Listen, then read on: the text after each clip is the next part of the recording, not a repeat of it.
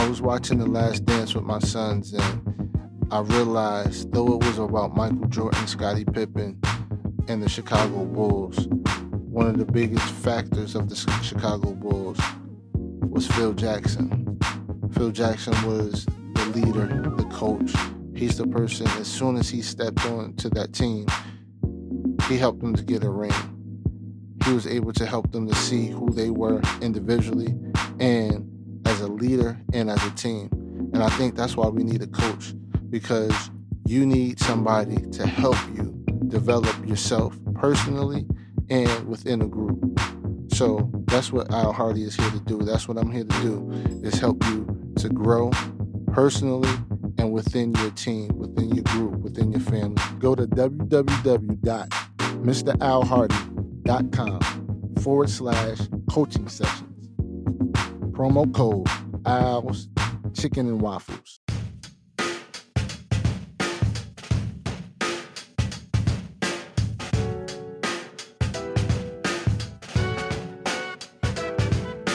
She don't even know my name. She looks at me and swears we're all the same. She wanna know true love, but fears the pain. She wanna feel something real, no time for games. She don't even know my name. She looks at me and swears we're all the same. She wanna know true love, but fears the pain. She wanna feel something real, no time for games. She don't want much. Have you ever walked away from somebody? I mean, walked away because they said something, or even walked away because, have you ever walked away from somebody who smelled? Like, you just had to turn around, walk away. Sometimes it's their odor, it's their breath. It's something that's not agreeing with your spirit. and sometimes that stench that they have isn't pleasant, isn't pleasing to who you are. I have a sister here who has the ability to walk away out of situations, and not just walk away, but also she has the ability to stand strong in who she is, stand strong in her faith, stand strong in being and knowing who God has created her to be. I have Shakia Seabrooks here, and we're talking about abstinence, we're talking about purity, we're talking about celibacy, the difference of all three, being pure, being a virgin, all of those things. This conversation is really about understanding who you are, being self-aware from a woman's perspective and from a man's perspective. I believe that this episode is where we can grow. We can grow individually and as a group of people. Sometimes this perspective isn't a pleasant perspective or something that's popularized, but in this episode, I believe that this is something that we can learn from.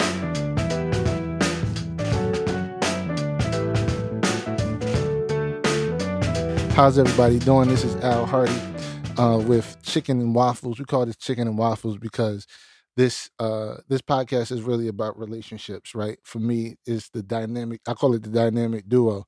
When I call it the dynamic duo, people always ask, how does chicken and waffles go together for people who's not used to chicken and waffles? But I think the other part of a great chicken and waffle is the syrup. So, and that's kind of the thing that kind of combines everything. But so, and this is just really soul food. Just, hopefully after the end of this, you'll have some soul food. So today I have Shakia Seabrook with me. Shakia, she has a super dope platform. I just want to introduce her, just how I met her, right? If you don't know me, my name is Mr. Al Hardy. I have Alpha Quan Hardy as a brand. That's my name. When you see the shirts and you see the glasses. But I have these shirts called Black Men Are Dope, Black Women Are Dope, Black Love Is Dope. And with that, these shirts have really taken on a life of its own. And Shakia, she saw my shirts through one of our good friends, Joy. And, she saw it on, what you saw it on, Charlemagne?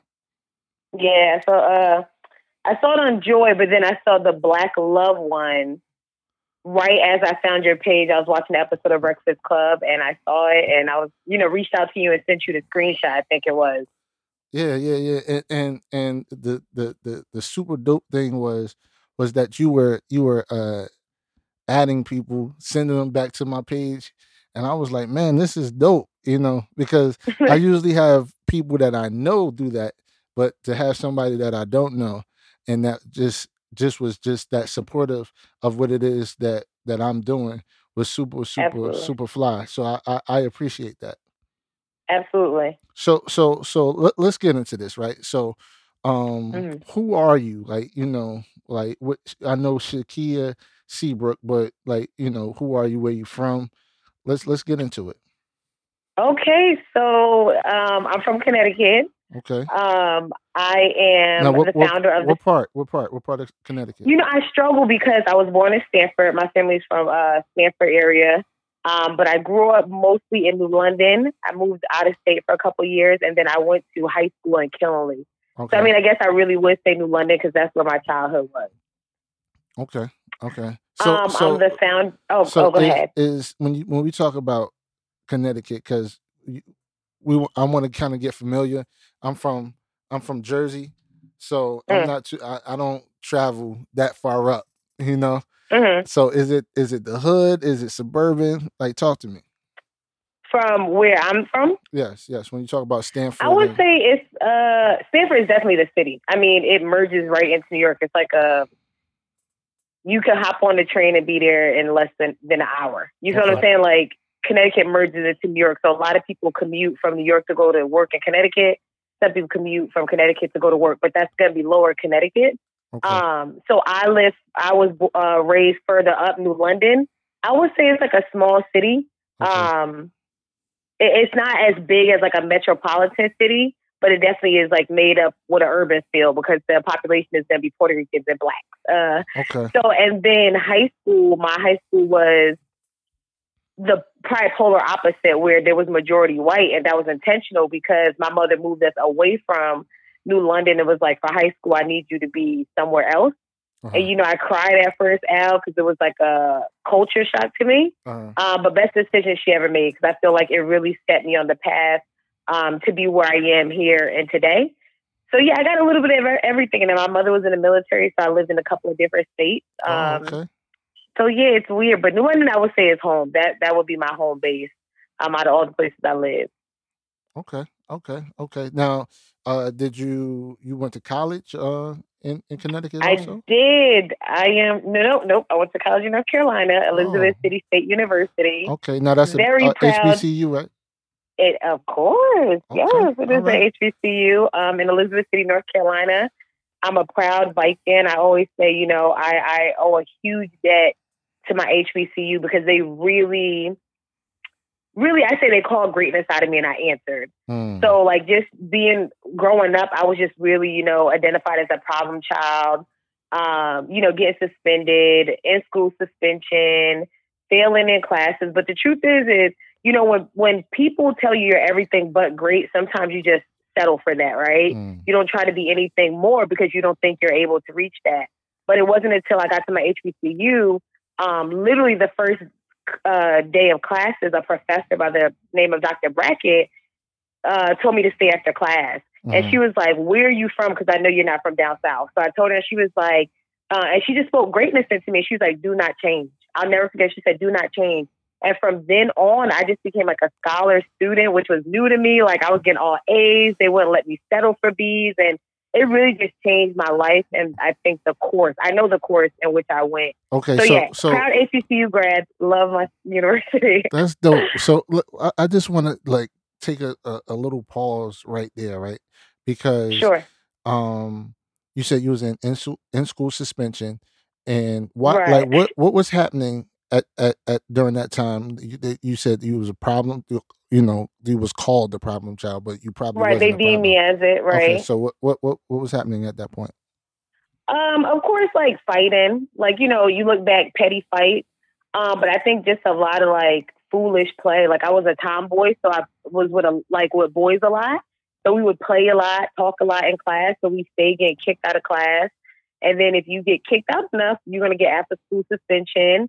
If you Okay. don't go to after school suspension, after school detention. If you don't go to after school detention, they'll choose if they want to suspend you at home or suspend you in school. And sometimes if you get suspended too many times going home, they think you liking it, so they make you still come to school and be suspended in school. So it really was like petty fighting and just horseplay, like in class.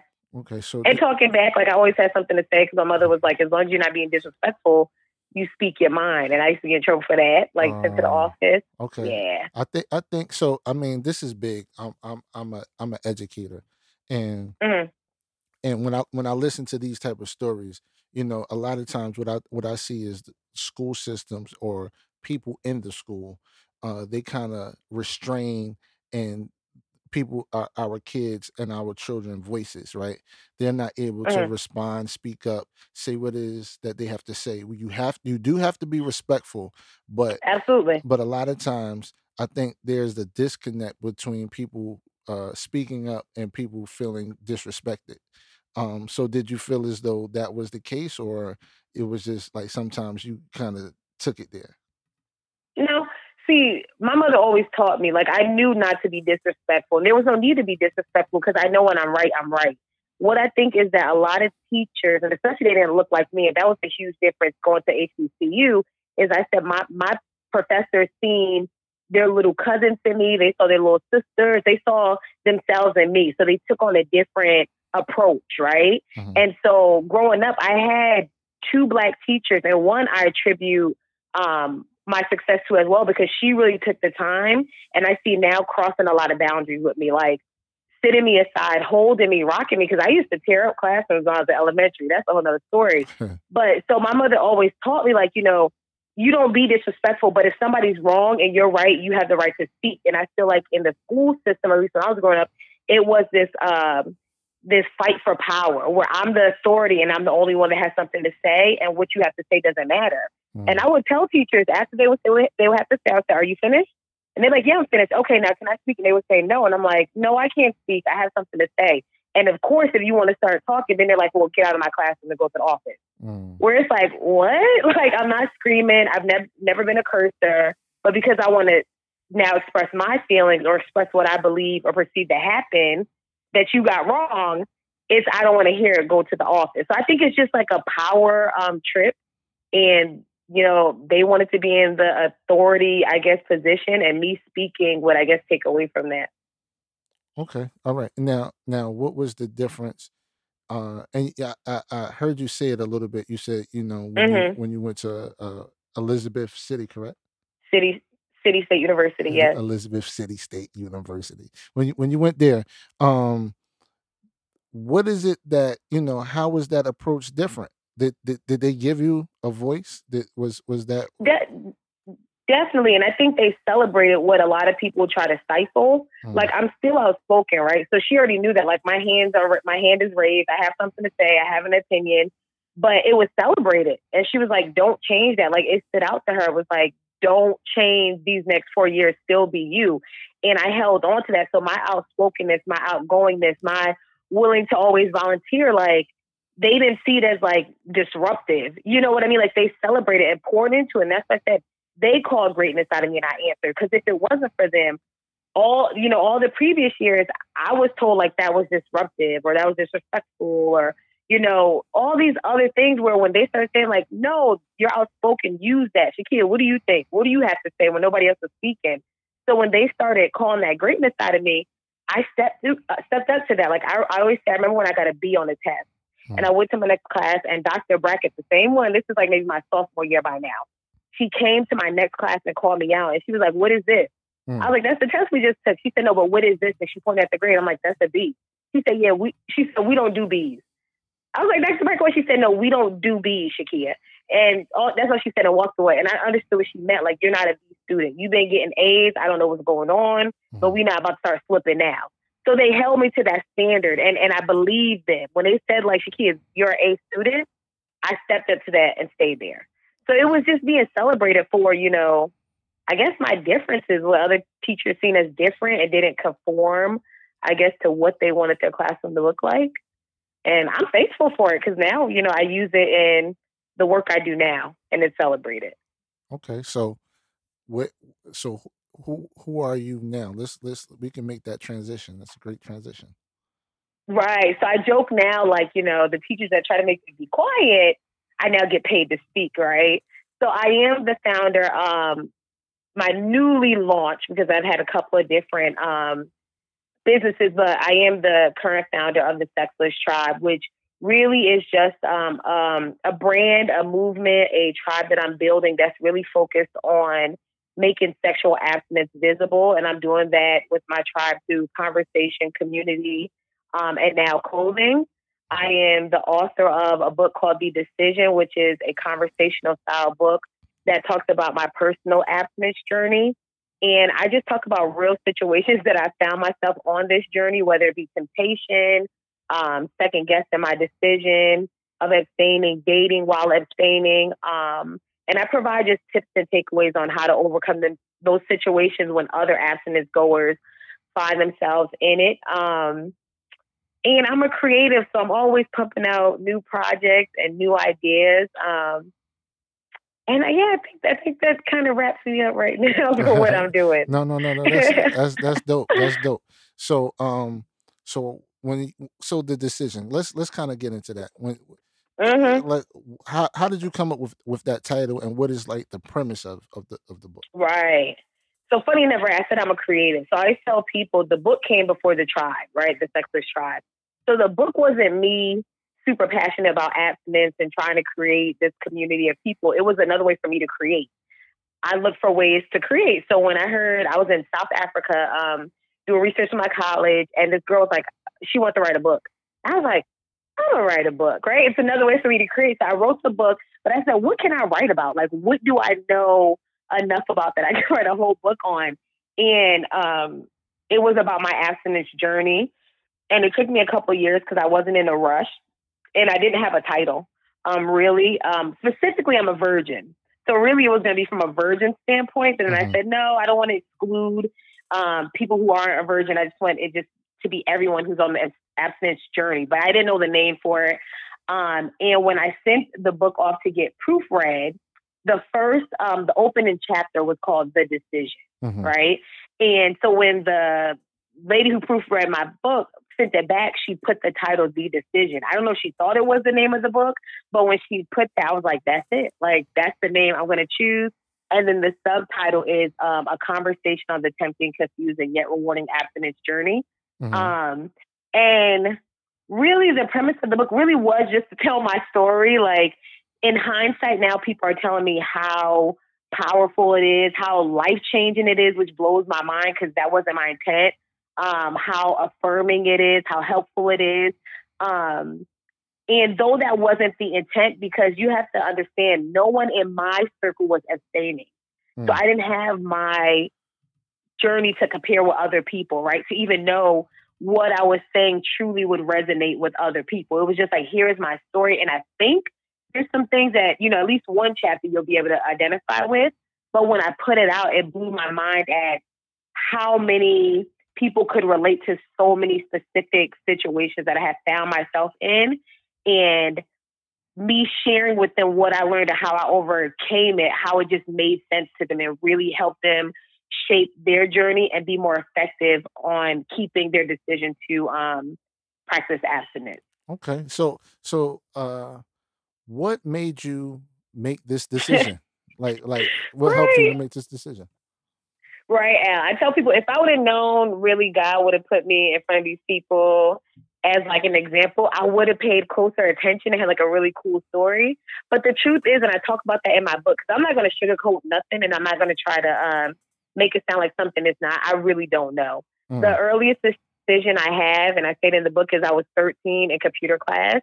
And this cute boy named Matthew, little chocolate boy with an afro, was sitting to the right of me. And he said something to the effect of like, yeah, Shakira, because, you be having sex. And I was like, no, I don't. I want to try to get married. I remember saying it, but I don't know why I said it. I don't know if I heard it somewhere and it sounded good, but I just remember that incident that I can trace back to. But I tell people, that why I decided isn't as important as why I continue to abstain. Because people make a decision and it does nothing for them. You have to continuously understand your why. Why am I now at 32 still holding fast to this decision. And the truth is, from 13 to 32, it's morphed, it's matured, it's grown, because I went to high school, it changed in high school. I went to college. I went to grad school in New York City where I was dating and, meeting grown men now. So the reasons have changed. And, now in the adulthood I'm in now, it's changed even more. So it went from just like me just saying it to say it to high school where I was like, you know what? They're mad, irresponsible. They're just like rabbits going at it. And that's just not what I want. I got to college and it was like, I'm seeing people get pregnant, taking Plan B pills, getting abortions, contracting STDs, like reputations getting ruined, being filmed and putting on it Facebook. And then I got to grad school and I'm in the city dating and, now it's just like the hookup culture and it just never fit. Like, cause I'm a virgin the whole way through and I'm like, this ain't the way. Mm-hmm. And now just in my 30s, like as my relationship grows with God, I get a greater understanding that like, to flee from fornication and to keep sex within the confinements of marriage isn't a burden, but it truly is a blessing and was the best design that could have been given to us if we really have honored it. Okay, so I think that's where I'm at now in my 30s. So I have a question for you. So to me, sure. it seems as though, right, is it more of a gift or is it like, is it a discipline? What do you mean? Is it more of a gift, like to be able to abstain? Yes. That's such a good question, Al. I've never been asked that. My God, that is such a good question because it's perfect to let people understand there's a difference between celibacy and abstinence. And I heard you say it earlier and I was going to say something, but I realize a lot of people that find my platform, they use the word celibacy or celibate out of context. And I used to feel like I didn't want to correct them because I didn't want to feel like, like I was the know-it-all, but I'm like, the truth is, it's just you're misusing the term. So when a person, the true definition of celibacy is to take a vow to abstain from marriage, and it is within the religious context. So if you're going to abstain from marriage, you're going to forfeit also sex, right? Mm-hmm. And the whole notion is you are giving up your life onto God to be fully devoted to what God has for you. So when a priest takes a vow of celibacy, that priest or that nun is saying, I am forfeiting being able to enter into a romantic covenant or just a covenant overall. I'm forfeiting the pleasures of sex and also procreating. That is huge. So when people say like I'm celibate, I'm like, you guys are using that so loosely that you're all like almost disrespecting the vow that people make when they're celibate. Mm. And that is a gift. The Bible says like that is a gift. Not everyone can take that vow because it really is. It's called charism. Mm-hmm. And that is like a gift from God. Right. So everyone doesn't have the gift to be celibate. Mm. Now, when you talk about abstinence, that's a discipline. You really have to discipline your body because you're not consciously making a vow forever. You don't have that gift imparted into you. So it is going to take some discipline to fight against urges and temptation. And that's what people have to understand. Like everyone does not have the gift of celibacy. Okay. So if you don't have that, you are abstaining and practicing self-discipline until, as a believer, until you enter into a covenant with, a man or a woman. Okay. So what does that discipline look like for you? Like, what are some things that you do to discipline, your mind and your flesh? My flesh, that's what it is, the flesh. I am very cognizant of my triggers. Mm-hmm. And once I talk about that in my book, once you find out what your triggers are, it's your responsibility to protect them. It's not anyone else's. So I tell people, you have to know what triggers you. I don't like giving these like boundaries, like don't do that, don't do it. It's very like legalistic. That's going to set you up to fail, right? Mm-hmm. Because I use this example all the time because people try to demonize going to the movie theaters with opposite sex.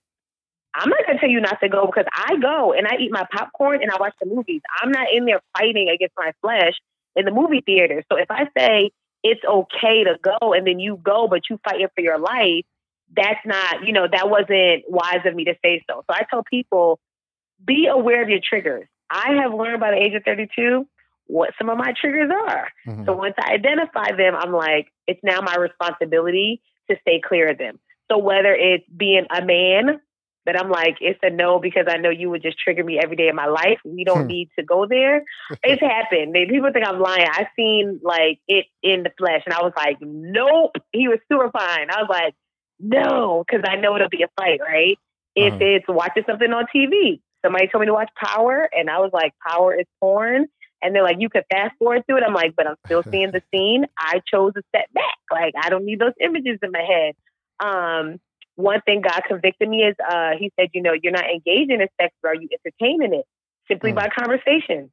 All my friends, should I say, really, no, now they're like abstaining because they learned in hard lessons, right? But initially, like, my friends weren't abstinent. That wasn't the lifestyle they led. So I was in college all ears, every juicy detail about what he did, how he did it the night before and all that. And I'm listening. So you was in the tea. Not knowing that's messed on my flesh. Huh? I said you was in the tea.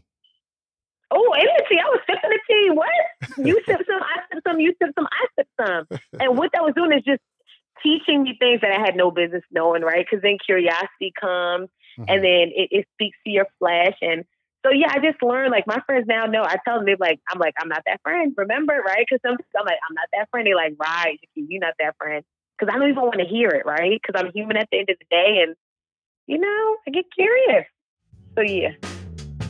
So wearing the Black Men Are Dope and Black Women Are Dope shirts has been pretty amazing. Like, I would walk around and people would look at my shirt, and there are some people who looked very uncomfortable, but then there were people who were nodding in agreement, and that just boosted up this sense of pride that I have of being a strong Black woman, as well as having strong Black men in my life. And I just want to share that message with the world. And a lot of the times we think that we can only share that message from verbally, talking about our black men and Black women being so dope. But you know what? I can share that message without even opening my mouth and saying the word. I just put the shirt on and walk around and I'll let the fashion speak for itself. Go to www.mralhardy.com/shop and put in the promo code Chicken and Waffles. I wanted to take a pause right there because you said that you talk to your friends and you was teaching them how to engage with you to help keep you healthy and help keep you whole. Let me ask you this: when you do that, right? Are your friends? How do you walk your friends who don't walk the same walk as you? So if you're abstinent and they're not abstinent, how do you maintain those type of friendships? I mean, it's pretty easy. That's just like in college, I had guys who are now like my friends, but they were just like, how are you a virgin when you hang out with X, Y, and Z? I'm like, because I'm not with them in the bedroom when they do their business. So, like, for my friends, we have so many other things in common that are like the glue to our friendship, where it's just like, when it comes to the sexual, decisions they make regarding their life, I just don't include myself in that. They know where I stand. They know they're going to get a mouthful if I do hear them. They're like, here, that's why I didn't want to tell you, because you're going to be lecturing and you're going to be preaching. And I mean, then don't share it with me, because I'm going to, I'm going to speak my mind and speak facts and logic and that conviction. They know what I'm saying is true, but you just don't want to hear it, right? Because it's causing you to change something that you don't want to. So, I mean, we have so many other things in common. Yeah, when those worlds intersect with abstinence versus a sexual lifestyle, they know I'm gonna advocate abstinence. Okay, and that's super dope. So I think that needs to be said, because a lot of times when we talk about having good friendships, good relationships, on many things you might not can agree, but you on the things that you can agree on, that's where your love is. And I think the love is you being able to say what it is that you have to say, live your life the way that you want to live it, and them being okay with that, right? Because there's a lot of other type of lifestyles that one might lead, and they want that same freedom, right? So have people ever kind of ridiculed you or made fun of you, and how did you respond to that? Not at all. But I do talk about that in my book because I realize that is a situation that a lot of people come against, like being embarrassed by the decision. I just give them tips on how to take that power back. So I've been celebrated. I think I've been spoiled, honestly. I think God just protected me. Maybe, no, I'm not going to say maybe. I know that God protected me and showed me a different route so that when I do speak about my testimony, it's not this kind of like sad story of like being outcasted and not being chose by guys and made fun of. On the contrary, I'm like, I don't know what life I've been living, but I've been celebrated. I've been praised, like honored. People that have sought advice to be like, how is it? Or a lot of them will say like, dang, I wish I would have waited, like for real, Shakia. Even my friends, they know I'm not going to judge them because at the end of the day, I'm like, you do what you do. But they know what I have to say, like I said, is logic. So when I share it with them, they know it's from a loving place. They know it's me wanting them to be able to be healthy emotionally and physically and mentally. And they probably said I get, okay. So they one person did like joke with a friend of mine, little stuff. I'm not going to say because it's a little vulgar, but that was like the littlest joke. But other than that, I've never been like made fun of. Like, in hindsight, all my friends now are like, you were right. That's why I said they are saying it now. But they had to learn the hard way, the rough way, where they're like, I wish I would have listened. I'm like, I wish you would have listened too. So, all right. So let's like, so for a woman, do you think it's easier? Like, you know what I mean? Like, it's more celebrated than it is for a man.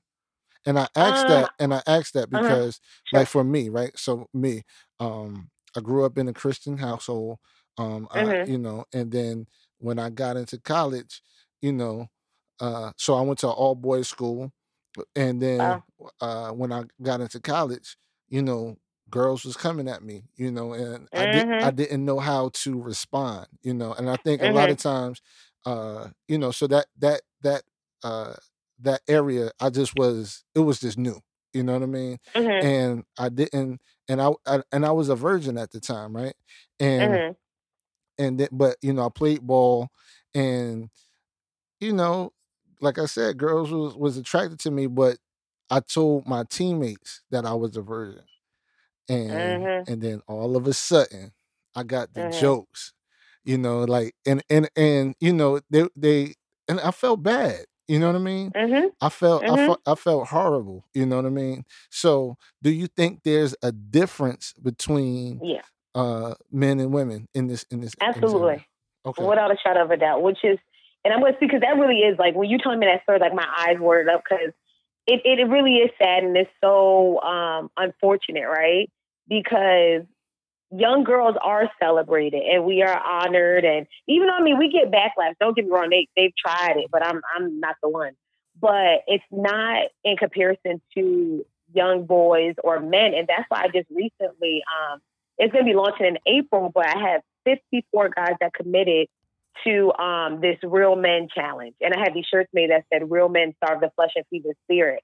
And how it came about is when I started my platform, I wasn't really speaking to men. Like, I just was like, I'm talking to women. I'm just assuming that's who follow my platform.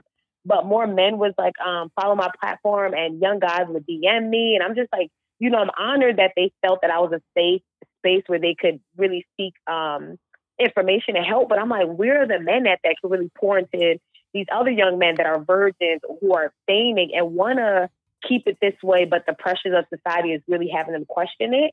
And so I had some t-shirts for my woman, and the guys were like, Shakia, we want a t-shirt. I'm like, well, I'm not just gonna make a t-shirt to make it. It really got to like have a message behind it.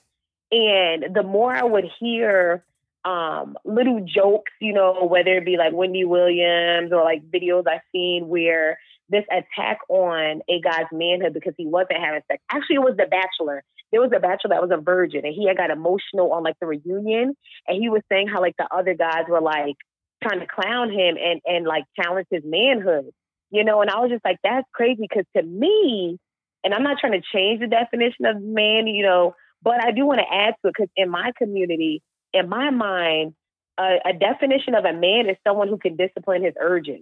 Like, to me, I think of a little boy that can't control his urges, and he got to have sex with everything that's moving. Because men say, oh, well, I got urges, I got needs. I'm like, you haven't learned to discipline them? Like, how old are you? See, well, so let's now, but the truth of the matter is that And I think this goes to a couple of things, and it wasn't necessarily the case for me, but I think it's the culture, right? Absolutely. There are a lot of fatherless homes, right? There are a lot of men Mm. who don't see, and I say that because there's a lot of men who don't see other men Right. who do abstain. Um, Right. and so for me, coming from a Christian household, then going into a space where the culture is, Yep. you're going into college, and then you have different women coming in, sleeping with this Mm. guy, this, you know what I mean, and then that's Mhm. celebrated, and then so that was not just overwhelming for me, but the overwhelmingness was that from the people that you hang out with making you feel bad, and you have to Mm. stand out by yourself. You know what I mean? Right. If you're not used to that, you know what I mean? Right, Al, and that goes back to what I'm getting at is that we're defining. There's like this one definition of man, being a man, right? If you're not having sex, oh, you're not no man. Even going as far as saying you're gay. So for a man now, or for a young guy, it's like, well, I'm a man, and if me having sex with women equates to manhood, well, I need to have sex with women. So that's why when I said I had these 55 men that have committed to getting their shirts and then posting on social media outwardly, visibly about they're a man and they're abstaining from sex, and that doesn't take away from their manhood, but it adds to it.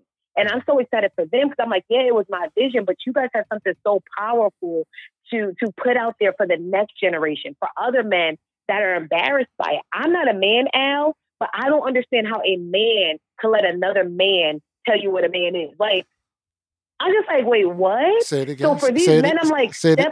again. Say what you just said I don't again. understand if you're a man, right? Hmm. However you define, like, okay, a man is abstaining. If I ask him, are you a man? He can say, yeah, I'm a man. How do you then let another quote unquote man tell you that you're any less than a man because you're not having sex? Like, if I'm a man by my definition. That's what I'm just believing. I'm not a man though. But in my head, I'm just like, if you're a man, you get to define like what is your manhood rooted in. So with these 55 guys, I'm like, are y'all not men? Because y'all aren't having sex? Okay, if y'all still are, let's take a stance with that. So these next young generation of young guys who don't want to have sex, maybe because they're, honoring God, or they're just like, I heard one guy said, I'm not trying to give myself to all these women. Period. Like that, does that make him any less than a man? But you're right. It's that making it visible so these other guys, young guys, don't need to DM me, but they have other men to look up to. And Yeah, they can really pour into this next generation to be able to hold their head high and be proud when some chump or some lame tries to challenge your manhood because you're not having sex. Like, what? yeah, and I think it's a lack of exposure, right? Mm-hmm. I think there's a lack of exposure. Mm-hmm. There, and like I said, it's the cultural thing. It's really a Mm-hmm. cultural thing, and sometimes the culture is what overwhelms. That one person, that one soul, that one human being, that one man or boy, who he's on the fence, right? He he Yep. he look Yep. he looks good, you know. Mm-hmm. He could get the girls, but he doesn't really want to.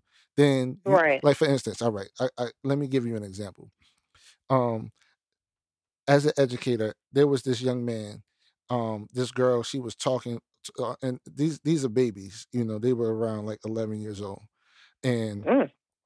and the girl and the boy, they was talking back and forth, like, and they was just going back and forth, and so the girl said, I want to fight you, right? Mm-hmm. And the boy, he was like timid, shy, he was like, nah, I don't want to fight, I don't want to Mm-hmm. fight you. What happened was, this young man, there was two other boys who said they drug him, they walked him over to the Ooh. girl, and Mm. then they pushed him to hit the girl, and then the girl Mm. started hitting him back. And that's how a lot of people are. That's how a lot of young men are. Mm-hmm. They're in that space where, they're going back and forth with a young lady, and they don't know the boundaries. They don't know how to discipline themselves. They don't know how to walk away. But then you see Mm-hmm. these other two young men who are his influences, and they try to push him into something that he's not ready for, something that he doesn't want to do. So the question Mhm. is how does one walk away from that? So for me, um, I had to learn that. I had to learn that on my own. I had strong men around me, but the Mhm. part of it for me was, um, I had men who were faithful to their wives for years. You know what Amen. I mean? Hello, Mhm. you can hear me? Yes. Oh, Yep. okay. Oh, so I had men who were faithful to their wives for years. You know what I mean? But they Mhm. wouldn't tell the story of how they became faithful. Mm. Like how did Mhm. they? What does that look like? They just say, just be faithful. Because I'm Right. because I'm doing it. Yeah. And so you do need other men to teach you how to walk away and stand strong in who you are, so you don't have these two other young men that pushes you into a fight that you ain't ready for. I do agree, but I think there's something deeper in you that has to be stronger than it all. Because I tell people all the time, like I can give you um, the most practical like tips or have you. But at the end of the day, if your why isn't strong enough, like you'll fail every time. So there's an inner strength, there's an inner commitment that has to be stronger than any joke that somebody's gonna, shoot at you, stronger than any temptation that's gonna try to come at you. Like I didn't face it all. You feel what I'm saying? But like I'm super confident in my reasoning. I'm super confident in the decision that I made that it's the best one and I'm the one winning. So outside all that, when all said is done, like your mentors or those guys aren't gonna be there when you're in that tempting situation. What is gonna really have you walk away? And I really believe that it has to be whether you really lean into God and God's voice being strong enough, but it it it has to be like you have to be committed to this decision and lifestyle. Like one guy DM'd me, he's like, God is like punishing him because he hasn't found a wife yet, and everyone else is, having sex and all this. I'm like, well, what do you like? What is your reason for waiting? Like, I'm confused. Like, if you feel like you're missing out on something, why did you commit to this lifestyle? So, I mean, people just have to really like you have to be committed to this decision for yourself, I think, and really understand the benefits of why you're doing it. But yes, have men around you. Amen to like pour into you, but they can't keep you the whole time out. Like, That's definitely true. I definitely agree. I definitely agree. I think the other part that we have to talk about too, for men, is the power of our seed, right? y- oh, come on now, because I got a um, video on it. um, and every time we do engage in sexual activity, we're giving life, and Yeah, s- hello, and hello. and then some and we don't want to just give life to people who's not worthy of what it is Come that we on, have to give, come on. and so I think those are things that has to be taught, because a lot of Mm. times what happens is, we chase a feeling, right? Oh uh, yes. we chase the high of sexual Mm-hmm. intercourse, but don't really know the ramifications of it, Nope. from Nope. a physical standpoint, Mm-hmm. emotional standpoint, and then ultimately the long run with a spiritual standpoint. Mm, Because you're giving your spirit over to somebody mm. else who's not might not be ready to encounter and engage what it is that you have to give, right? And Right, and sometimes don't we're want it. Right. Mm-hmm. not ready to give what it is that we're trying to develop within ourselves. So Mm. I think we have to really have those type of conversations. But let me ask you this: when you say starve the flesh, what does that actually mean? Meaning the temptation that comes against you.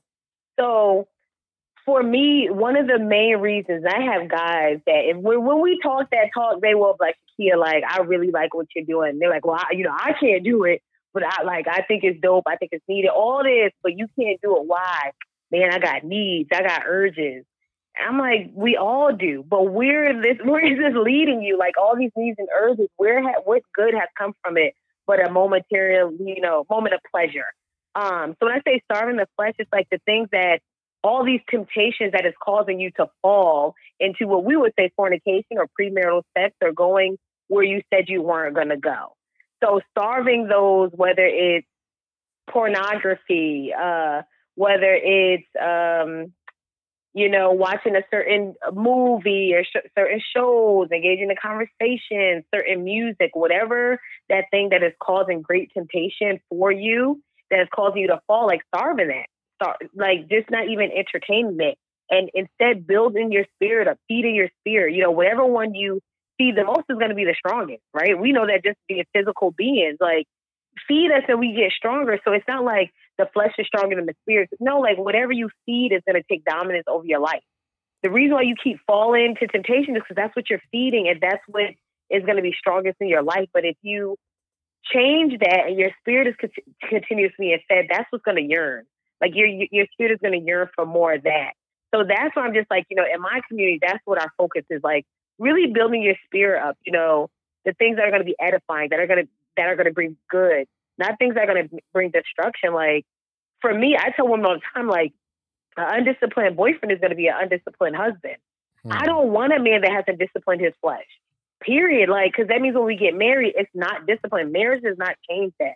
I don't know why we think because we say I do and sign a paper that automatically this man whose body has been trained to give into urges whenever he has them, we're going to be fine enough to stop it, smart enough to stop it, funny. Like, no, I want you to have handled that before, like, we get into this marital stance, before we get into this courting stance.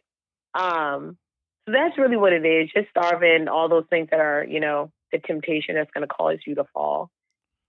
That's dope. That's dope. Now, let me ask you this. What is the benefits of being a virgin? I never got that one specifically. Maybe abstaining, but abstaining, or I mean, you got to forgive me on the terms. No, it's fine. I do like saying abstinent because virgin is like a subset of the abstinent community, and it kind of like puts us in this little bubble where I'm like, I want to speak to the broader community. I think there's some just standard ones that everyone is kind of like beaten over the head with, but I want them to remember like it's a good reasoning why it's repeated. So of course, like lowering your risk to contract STDs or viruses. For me, maybe not anyone else, but having a child out of wedlock, that's just not what I envision. Mm-hmm. And if that's something that you're not planning, because a lot of women and men, a young man just reached out to me right now, so his ex-girlfriend might be pregnant. And I'm like, how are you feeling? He said, not good, because that's not what I envisioned. I wanted to bring my child into like into a family, and, we'd be married and all that. So having assurance that, your child will be, created within the confinements of marriage. And then I think after some of those things, it gets really personal. So me, like everyone else, somebody might say like, a benefit is me gaining great self-discipline. If you're a person that was not disciplined and you're really trying to gain that discipline, a lot of people are saying just for that, to teach them discipline that crosses over into other areas in their life. Some people would say if you were molested or if you were raped and that power was taken away from you, abstaining is now a way for you to gain that power back, right? That's not my story, but I'm just saying sometimes it gets really personal. Mm-hmm. For me, one of my favorites is when a guy pursues me. I know he's literally pursuing the essence of Shakia. Like, I don't have to worry about, is it, he's pursuing sex? Is he staying here because, I can do the splits and the kicks and the flips in the bedroom? Is that what's keeping him? Like, I have confidence that, like, no, it's me. Like, all the things that I have to offer in the absence of sex, he's like, that's enough. Like, I don't need sex to, all that you have to offer is enough. Peace of mind. Because I'm not ignorant that sex could be so good that I see some women out here losing their mind, like when that is taken away, or you know what I mean, like it's not, he doesn't commit to you, and I'm like, that is, I want my peace of mind, so I'm gonna keep that. And self-preservation, just keeping myself, like I said, from those STDs, viruses, the mental breakdown that could come from it, the emotional bonds that could come from it, So yeah, well, that's just a couple. When I think of stuff like that, I'm like, yes, Nah, I feel you. you can't convince me it ain't the right way. You can't. So you quarantine the quarantine, huh? Listen, I said that's gonna be my next video because I know my tribe. Don't get caught up now. Quarantine with that thing and tell you these fighting for your life. Don't do it. Go ahead and sit down by yourself No. and keep that abstinence. No, that's dope. Now, all right. So, like, what does dating look like for you though? People love to ask me. Well, I'm not sitting at home. I think that's what people be thinking. Dating is love. I get a lot of backlash, especially from like believers because they think that dating is bad. And I'm like, it's really not. In and of itself, dating is just not bad. For me, I'm like, it's me just sitting across or in the presence of the opposite sex, getting to know them. Everything doesn't have to be like romantically based. You know what I mean? I like meeting people. So we may just leave here as friends or you may leave here now as my bro. Like, I don't go in thinking this is going to be my husband. It's like, this is just a human that I'm interacting with. And if something grows from it, awesome. But it doesn't stop me from, okay, let me define this, right? So there's two datings that we talk about, right? So I'm talking just now about just dating, going out on dates, food, movies, whatever. That is, I have great times. As far as relationships, I am single by choice. I've had plenty of opportunities that guys wanted to, date and court and marry, and because they see the worth in who I am as a woman. But I just have chose not to go that route. Why are you single at this moment? The listeners want to know. What? I said, why are you single at this moment? Because I don't want to be in a serious relationship. Marriage is not a desire for mine also. I think me coming out and building this tribe, it was normal in my world. Like my friends knew, but I didn't realize how many people like almost idolize marriage. So I constantly have to explain myself to people to say like, because people try to be like, well, why are you not in a relationship? I'm like, because I don't choose to be, baby. Understand, there's a lot of prospects, but I choose not to be. And I'm not in a rush because I'm not in a rush to get married. And a lot of people are relationship oriented because the end goal is marriage. And because the end goal is not marriage, like concretely, I would be okay like being single and living the rest of my life traveling and just enjoying life on my own terms. But I realize the older I get, people are looking to be in a relationship and that goal is marriage. And because right now that's not my mindset, it just wouldn't make sense for me to enter into a relationship with a man who most likely is like, I'm building with you for marriage. And I'm just like, that's not on my radar right now. I mean, the truth of the matter is like, so like if you think of the average guy, let me, I'm not going to say he goes to church, saved and all of that. But if you think of the average guy, you would be the end goal for him. Do you understand? Right, of course, right. Because he sold all his wild oats. He did everything he had to do. Now, now he has a woman who's abstaining. I'm using the right term. And now he's able to grow, have a child, and live happily ever after. And that's the same thing with women, right? Yeah. At the end of it, marriage is happily ever after for them. Right. So why are you so open to your end game not being married? You blinked out a little bit. You said, why am I so what? Why are you so open, right, to your end game not being marriage? I think either or, you know what I mean? This is why, and it's hard for me to explain, just like I don't understand why people are so fixated on marriage. I don't get it, just like they don't understand mine. And I'm like, it's not for you to understand, but just make peace with it, because so many people try to force this ideal of marriage on me, where I'm like, what is marriage going to give you, right? I ask people all the time, like, what do you think marriage is going to give you? Because those things that they think marriage is going to give you, I may have it already in my singleness, and that's why I'm not looking for, I don't have a desire. Furthermore, I don't believe that everyone is put on this earth to get married, and I truly believe that either God's goal is not for me to get married and he has given me peace if I'm going to stay single, right? He's not going to let me be in disarray if his goal is for me to be single for my life. Or he's just holding it off so that I can do what he is calling me to do right now. Because people are still like, Shakita, you're a voice for single women who are like living their best life. And I'm like, really? You're an example. And I never looked at it like that. So maybe right now during this season, not only am I an example of what it looks like to be abstinent and be okay and be full, but also be single and really doing what God is calling me to do and putting that first. And maybe after that season is done, he'll unlock this desire.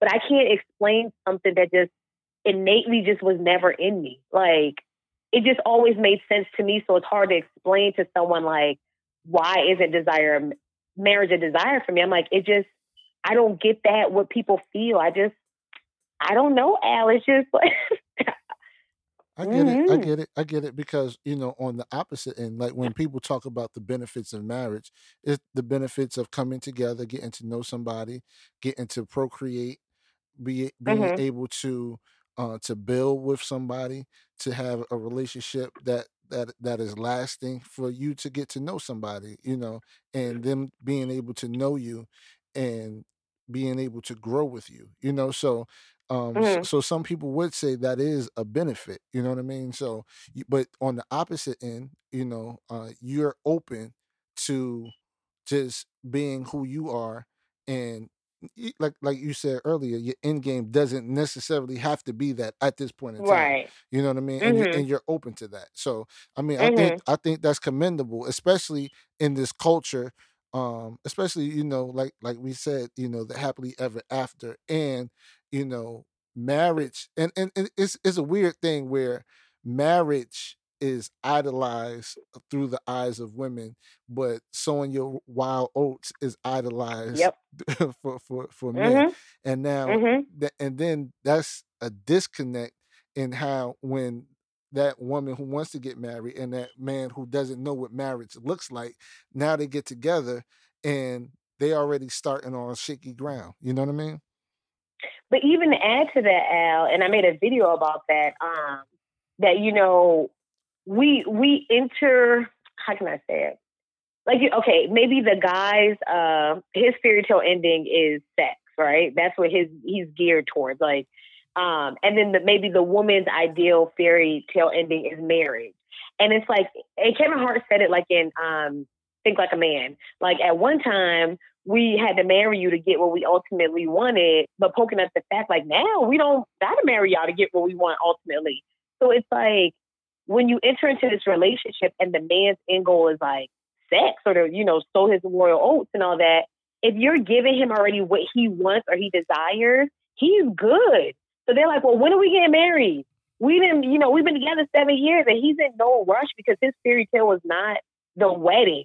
It was y'all poking and stroking and doing what y'all doing. So he's in no rush. So I'm like, we give them what they want and then neglect, and then what we want, or what most women want, is neglected. So we have to understand what each of our end goal is. Because men are like, I'm okay with just, playing house, and we basically married. And the woman is like, no, I want the ring and I want the ceremony and so I'm like, stop giving it up. Make him put a ring on it. He'll get what he wants. You get what you want, and then y'all figure out the rest. But you can't give him what he wants, and then you waiting around to be like, why he not rushing to give me what I want? I want. He's chilling. He's like, I'm good. I got you. All right, so I have a couple more questions, and I want you to let everybody know where you could be reached, how people could buy the book. The next question, the question. All right. So this is another good question, I think, as it pertains to sex, right? Does abstaining also mean masturbation? I knew you were going to say that. So I had made a video on that too. That's probably like my highest watched video. I was like, oh, y'all really out here? Oh no, that was oral sex. But I did a video. I have a show called Sexual Situations on YouTube, and we talked about masturbation. It depends why you're abstaining. I mean, some people's reasonings are different. Like, some people say I can masturbate and still be abstaining because there's no penetration. In my world, what I believe, you're not abstaining if you're masturbating. I mean, that's just for me, but other people will, argue, and I don't get, what is the reason? Like I said, it's depending on the reason. Are you denying your flesh the pleasure? Because if that's the case, masturbation is going to give you that pleasure. So it just defeats the purpose. But it's hard, Al, because everybody has different reasoning as to, why they're abstaining. But my book, it's a no. Like, you supposed to forfeit from all that. Like, okay, so is none of that that's happening in these streets. Right. No, because the definition of abstaining is to refrain from things that you find pleasure in. Mm-hmm. I mean, I'm sure you find pleasure in masturbation. So, like, I would think you abstain from that also. And I don't get the point anyway. So I'm like, you're just like letting the beast snack a little bit. Like, you're letting him nibble. He's going to want more. Like, so y'all playing with fire. So you're saying that could potentially, if there's no boundaries, that could potentially lead to you wanting more and really becoming sexually active. I would imagine so, right? Because it's like you do all this work to suppress your urges, to really like, have dominance over it. And then I'm like, but then you wake it up. It's like you're letting it, you're putting it deeper and deeper to sleep, right? Deeper to sleep. But with masturbation, it's like you're poking it a little bit. Like, you're waking it up just a little bit. I'm like, it wants more. Your flesh is going to crave more. It's never satisfied. Like, you can't just be giving it a little bit. Same thing with oral sex. I'm like, y'all like nibbling on, like, you're playing. Like, what do you think? Like, it's just going to be enough? No, your body's going to like more and more and more to the full-fledged thing. Like, I don't understand why you would tease yourself like that and just play with fire. So people would consider oral sex not being abstinent? I would consider that you're not being abstinent. It's oral. I mean, but there people define oral sex as. Oh, yeah.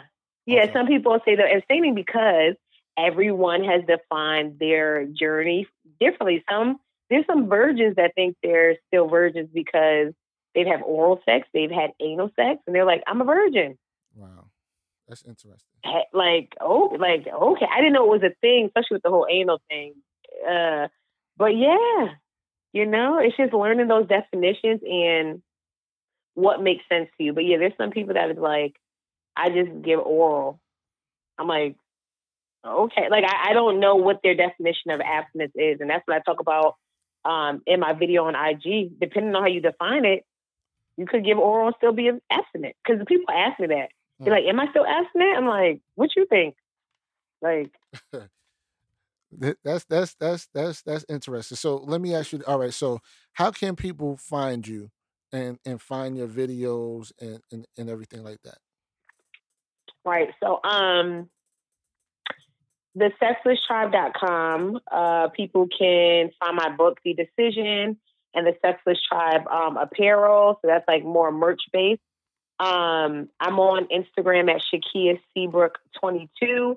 I'm on YouTube with my Sexless Situation show, which I interview different people on the abstinence journey, and we touch on different situations that we, the sexless community, find ourselves in. So like temptation, masturbation, dating while abstinence, and a whole bunch of different topics.